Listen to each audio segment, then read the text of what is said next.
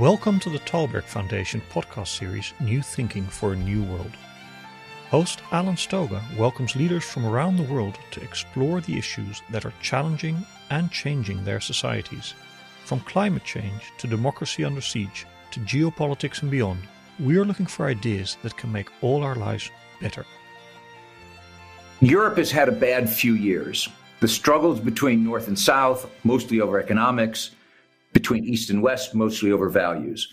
Brexit, which shifted the locus of power eastward, and still the consequences are mostly uncounted, perhaps not yet known. The pandemic, which among all its other impacts led to interrupted borders in a space that prided itself on having no borders. Tensions with the Americans, the Russians, the Chinese, and overall, arguably, a diminution of global stature for Europe. Pierre Lellouche, former French parliamentarian and minister, spent a considerable part of his long career in politics and government, thinking about and working on France's international relations as well as on Europe. Welcome, Pierre. Good day, Alan. Nice to see you. Pierre, I admit my summary of Europe's strategic position might be a bit unfair. Is there a more positive way to look at Europe today? No, I don't think that you exaggerate the problem. You could add issues like our vulnerability to terrorism from the Middle East, which has been extremely acute in France in the last few years. You know, we lost several hundred people in terrorist attacks in France, but there were attacks all around the continent. And then, of course, there is this huge challenge of immigration, mostly from Africa, which is going to double its population. If you look at 2050, Africa will be more than 2 billion people, so we are expecting a wave of several hundred million new migrants from Africa, also people coming from the Indian subcontinent. So the continent is slowly dying demographically. If you look at the numbers, it's staggering.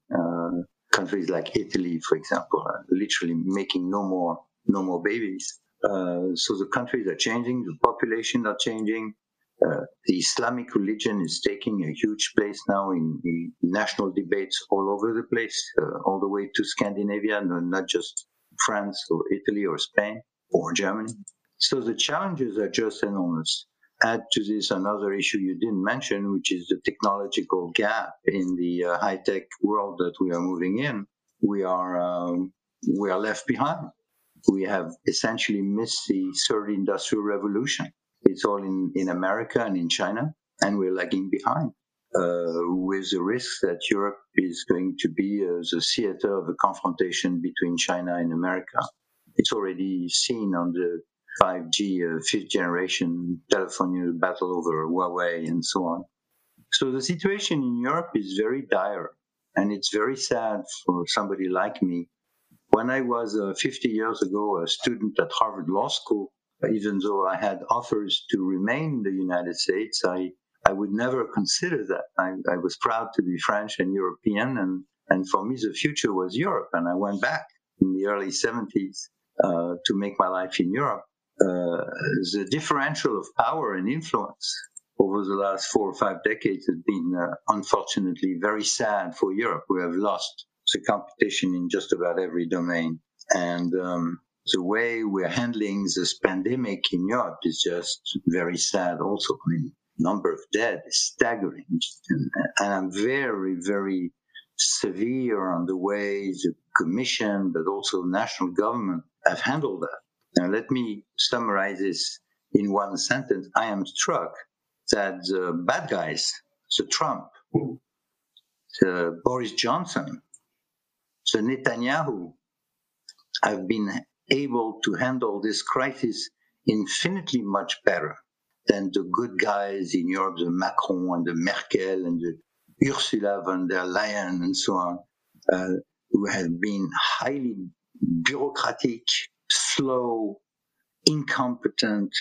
The whole notion that we have no industry to produce this vaccine here in Europe, that we have to wait for the American or British to send the vaccines. We don't even know how to spread it and deliver it properly. I mean, look at in the UK, a third of the population has been vaccinated. In France, 2%. In Israel, 90%. In America, they're vaccinating 1.5 million people a day. And, it's very bad. You now have a situation in Europe where countries like, for example, Serbia are selling themselves to Chinese. Some are buying Russian vaccines. Everybody is going different routes because the system has not responded well. So let me pull on that thread. The European Union has looked much more like the European disunion, which is what you just described. Right. Why? What are the root causes, do you think? Because that's the only way to get towards solutions or next steps. Look, I was Minister of Europe, and it's a very strange situation when you sit around that table, ministerial table, and it's as big as a basketball field, and your colleagues, you see them on a television screen because they are too far away. So if you go into a meeting, you have 2 minutes per country, 2 minutes. So we're 28 to 27 countries around the table, things cannot get done. So the first problem seems to me that it's too big now to produce decision-making that works.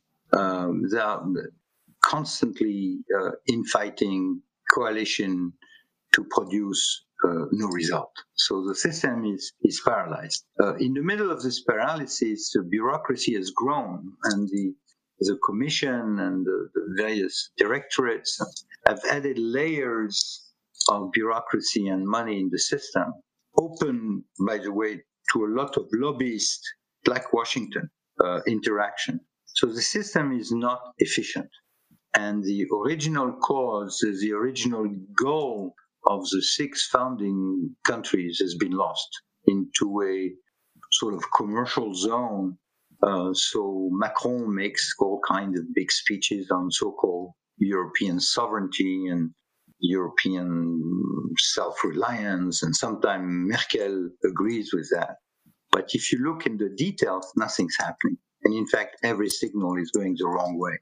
There's a famous Kissinger anecdote when he wondered aloud, who do you call if you want to call Europe, if you want to talk to Europe? You've just mentioned Macron, you mentioned Merkel. Those are national leaders. You mentioned the president of the commission. But isn't one of the issues the lack of leadership, unlike those original 6 states who had a clear vision? They were going somewhere with Europe, which never got done. Is there leadership today, and is there a vision today? To be frank, I'm not a fan of Macron, and I don't want to get into internal politics here, but I'm not a fan. But one thing for Macron is that he has a vision for Europe. He really believes that the goal of Europe is to unite and to be a counterweight to China, Russia, and the US. So it's a nice vision. It talks about European sovereignty, talks about European defense. But to be frank, he's the only guy who has that vision in Europe. Merkel was tempted to share it as long as Trump was there, because Trump caused such a fear, created such a disaster in terms of US credibility. Each time there was a NATO meeting, I was there. Leaders were afraid that the US would walk out. So this is the kind of ambiance that you had at the time that explains why Germany, for a time, seemed to be playing ball with Macron. But what I see today with Biden coming back is that the old reflexes of going under the American umbrella and each one going in its own direction is once again taking a hold. Macron is going to be once again completely isolated. On the defense side, as you know, one of the big advance was to create a fund for buying weapons and researching and creating weapons together, but that fund was slashed by half because of the pandemics and the use of money elsewhere to relaunch the economy. And today, if you look at the detail of Franco-German negotiation on future armament system, being the next fighter aircraft, the next tank, and so on, there's a huge division and competition, industrial competition between the two. And we are nowhere near seeing anything substantial coming. So if I look now at the theater in which we are heavily involved, and that is the Sahel region, where we have 5,000 soldiers deployed in a very tough and I think, frankly, useless long-term war against terrorism in the desert, in an area as big as Europe. Sahel area is huge. We are alone. There are a few transport aircraft from the U.S. Air Force and a few Reaper drones, U.S. Reaper drone in Niger, but the Europeans have not come with us. The Bundestag have forbidden the Germans to come with us, and there is a few dozen soldiers from Europe with us, but the rest of the burden is carried only by France, and it's a waste of time and money. If you look at the response to Turkey in Mediterranean, it's not great at all, or our response, non-response to Libya or Syria. Europe is nowhere to be seen, even in its own borders. I mean, the Mediterranean is our cradle as a European civilization. And that is extremely worrying for me. And I could add, of course, Russia and the incapacity we have to fix a policy vis-à-vis Russia and Ukraine, or the Caucasus, where we let Putin get away with whatever he wants. So all this is, sorry to sound like this, but with experience, I'm quite depressed the way we are doing this. I can see the forces of the 21st century revolving around US and China, and they are dangerous. I can see lots of fires coming from the Middle East, especially Iran, Turkey. But I don't see us, Europeans, taking a hold of our future. And we remain highly dependent on what the US will do. And technologically and economically, we're totally torn out between US and China. And we may turn out to be only the battlefield of that competition. And that's tragic for what we represent as a civilization in Europe.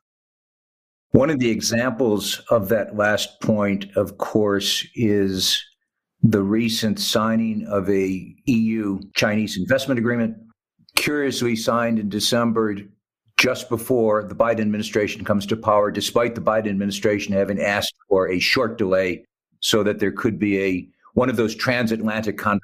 And you know why? Why? German car industry. Madame Merkel wanted that deal for German car export in China. That's it. The rest of the deal is crap, really. It's a very bad idea. And for once, Blinken was right. Or it was not Blinken, it was the National Security Advisor. I mean, we sent the US to hell wrongly this time. It would have been wiser to sit down with our US allies and figure out a strategy, a concerted strategy vis-à-vis China. Because China is not treating us as friends. Look at the pandemic, look at the way they are doing business. They are really carving Europe into little pieces, buying here and there elements of the continent. So we need a concerted position with the US. We couldn't get it because Madame Merkel and Germany wanted the deal with China, and France just followed. How, fast forward a year or two, three, how does Europe position itself? Do you imagine a Europe that remains on side with the Americans in some kind of rethought relationship, a new transatlantic deal of some kind? Strategic autonomy has been suggested where somehow Europe positions itself consciously between China and the United States. Although every time a European says that to me, he insists, but we'll be closer to you than to them. So it's not quite in the middle. It's a little bit not in the middle. Or is there no possibility, which is the third option, of Europe actually becoming strategic again with a conscious shared vision? What would it take? Trump couldn't get you there, although he's threatening to come back. What would it take to get Europe to make a choice? I think going back to transatlantic friendship as before, or relation as before, as if it was an ideal world, is going to be very hard. First of all, because the history of transatlantic relation was always very complicated. There was always all kinds of fights. Remember the Euro missile battle in late 70s and early 80s, or the poultry war. There were all kinds of commercial battle, military battle over deterrence and extended deterrence. So it was never a piece of cake. It was always a complicated relationship. But the essential link between America and Europe was there. I am now worried that this link is no longer very much there, because the shift of the US away from Europe did not begin with Trump. It began long ago, especially with Clinton and Obama. And Obama means Biden. Biden was his vice president. And the shift towards other issues, getting out of the Middle East and focusing on China, is a very old issue. It goes back all the way to George W. I mean, before he went into the Middle East, his goal was China, remember? So I think the US internally, as a nation, is gradually losing its roots with Europe. People are different. The composition of the American people is moving further away from its European roots into something else. It's going to be more of Asia, more of Africa, more of Latin America, and it's normal. So I think us in Europe, we should not believe that Biden is here, so it's going back to normal. It's not going to be normal, or it's going to be the normality of Obama, which is a great deal of indifference, frankly. Added to that, you have the tendency on which I have worked a lot in the French Parliament, and I wrote many reports on that, on the extraterritorial application of U.S. legislation and sanctions. So U.S. have now gotten this terrible habit, which we suppressed in the 1970s, but it's now major in U.S. legislation, that they're going to legislate for the rest of the world. So if there is a problem and you cannot send an aircraft, you use sanction and you punish not only American companies, but you're going to punish everybody, including French banks, German banks, so on. And it's going to be very hard for us Europeans to explain to the Americans that as long as they do that, they are shooting themselves in the foot, losing allies, and creating a boulevard for Chinese penetration in Europe. The Chinese are taking exactly in appearance the contrary discourse. So I would really caution, if I had Blinken or Biden in front of me, I said, please look at this as a priority, because you cannot ruin your allies' economy and expect them to be your ally. So we've got to find a way to pacify those relations, work together. I mean, one central issue today, for example, is the gasoduct, the gas pipeline, Nord Stream 2 with Russia. If the US managed to kill Nord Stream 2, it's going to create havoc in terms of relationship with Germany and the rest of Europe. If they kill that project, of course, there are plenty of good reasons to kill that project, but I think it's stupid. And I think we need a different kind of relationship with Russia. But it's one striking example of where we are. So going back to business as usual with the US, I don't believe it. What can we create in the meantime in Europe is going to be very complicated. Especially now that we lost the British. The only country that was serious militarily outside France was the UK, and the UK is no longer in the family.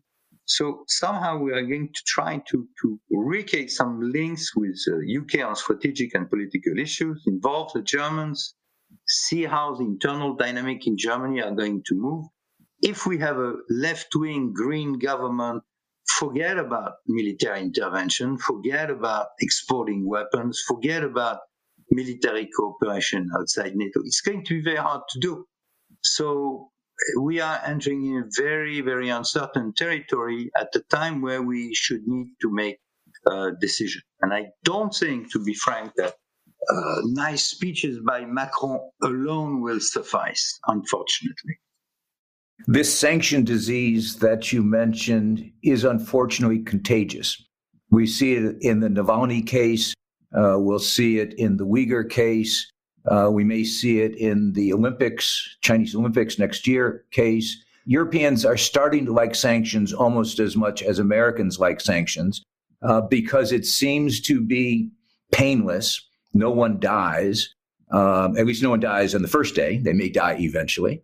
But it's been fascinating to watch that process extend, which is contradictory to, of course, globalization.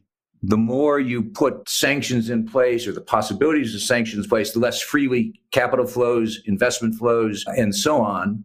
What you're going to end up is competing blocks, because the Chinese won't let it happen. So they will use their own currency, including cyber currency. They will use their own norms. And if we can cooperate to create same system of norms, we will have rival blocs sanctioning each other. And again, the danger for us Europeans is to be stuck in the middle. Everybody is going to sanction each other over our head and on our territory. This is the kind of world we're moving. Very unpleasant. And you will try to build walls around Europe. We already see that happening with the carbon tax proposals. It's about the environment, but it has the practical consequence of discouraging or penalizing imports, both of goods and investment from other parts of the world. So it feels like we're in a world that is, as you just said, moving towards de facto, not de jure, blocks, inward looking rather than outward looking, second best or third best, certainly less likely to produce dynamic economic growth. In fact, almost no chance of producing dynamic economic growth, which is to say not delivering on the social contract between government and the governed.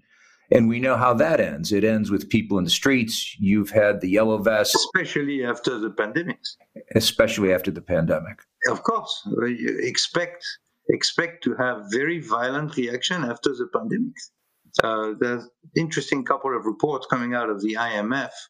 Use example on the cholera plague in France in the 1930s. Each time you have a pandemic, at the end of a pandemic, you have very strong social movement because, people have been kept down as long as the pandemic was there. But the moment they are free again, all the tensions explode. So expect to have very strong pressures in Europe, but also in the States, because what we saw with the capital is by no means finished. So the racial tension in the States are, to me, extremely telling about the breakdown of the country, which is significant in a way, reminding you of the Civil War. And in fact, remember how Biden spoke about the uncivil war during his speech on the day he took power. In Europe, you have those racial tensions all over the place as well.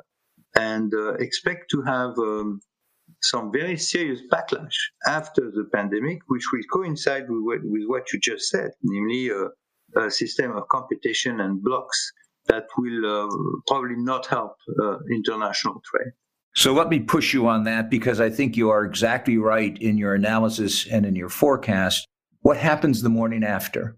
You've spent a career around government, in government, as a politician, as an elected official, as well as in government positions. What happens to democracy in that world? How does it evolve? Good, bad, or ugly? What do you think? Well, usually it's end up ugly. Some of the consequences of the so-called Spanish flu, which was, as you know, was not Spanish and it was not the flu, took place in Germany in the 1920s and combined with a major economic havoc, which then led to what happened in the 1930s. So the tensions, we are entering now a world of great tension. Of course, the acceleration of Chinese power, which is, by the way, a scandal, because after all, this whole mess started over there, and they managed to present this as a huge success for China, which is mind-boggling. Not even the Soviets, after Chernobyl, presented Chernobyl as a success. All right. Then the Chinese managed to explain that not only they have nothing to do with it, but their system is much better than ours in handling such a situation. So yes, there will be a challenge between authoritarian government and methods and what's left of democratic government. And inside our democratic countries, you will have a great deal more tension as a result of economic suffering, plus increasing racial tension. I'm struck with that again.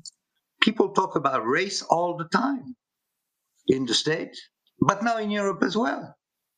The race has become, of course, gender as well.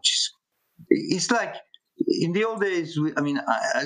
As a French student, I was raised in the class struggle. We had, thank God, we had Marx. We had an explanation of social tension as a result of class struggle, social interest. Today, what it is, it's gender.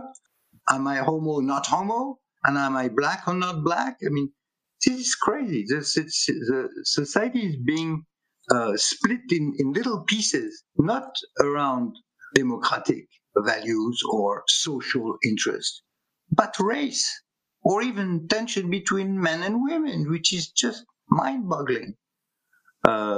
Very strange, but I'm too old. My political culture was not based on men fighting women or black fighting white and so on.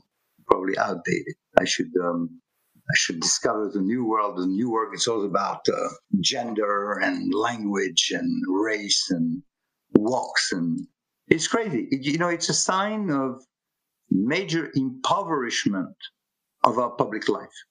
When the only thing you have to fight about is the color of a human being, I think you've completely lost the sense of where the society is going.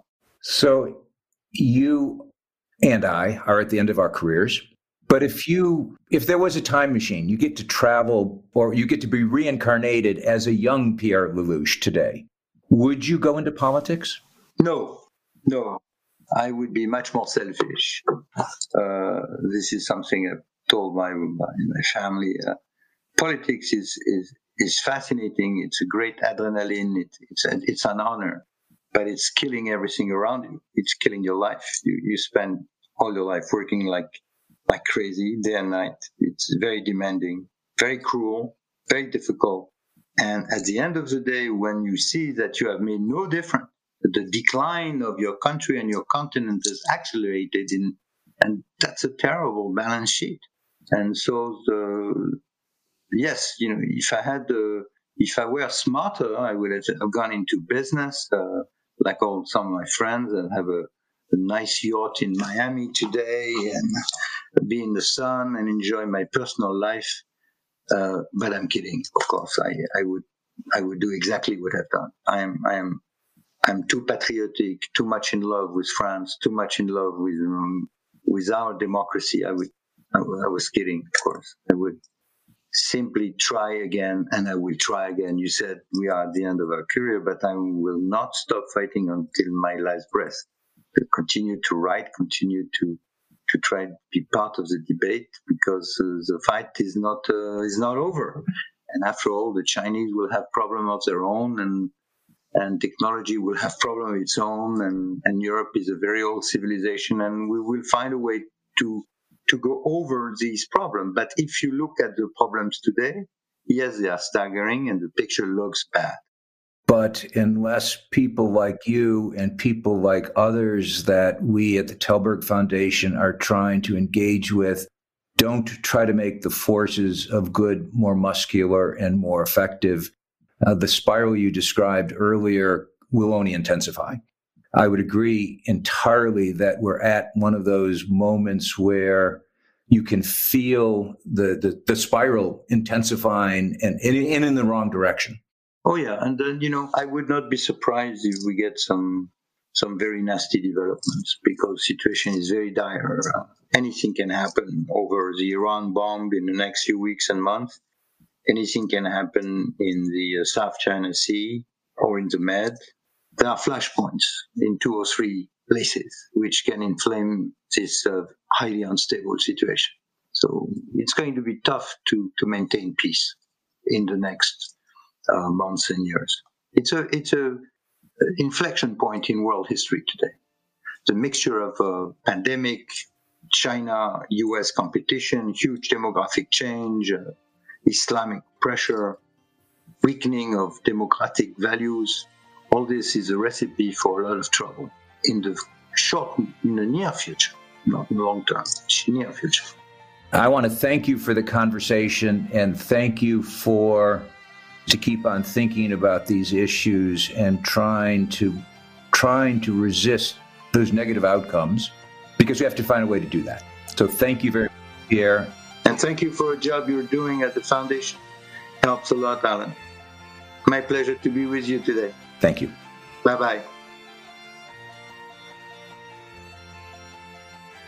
Thank you for listening to this episode of the New Thinking for a New World podcast. We welcome your comments on our website, talbergfoundation.org, and please subscribe to the podcast in the app of your choice. This podcast was made possible with the generous support of the Stavros Niarchos Foundation.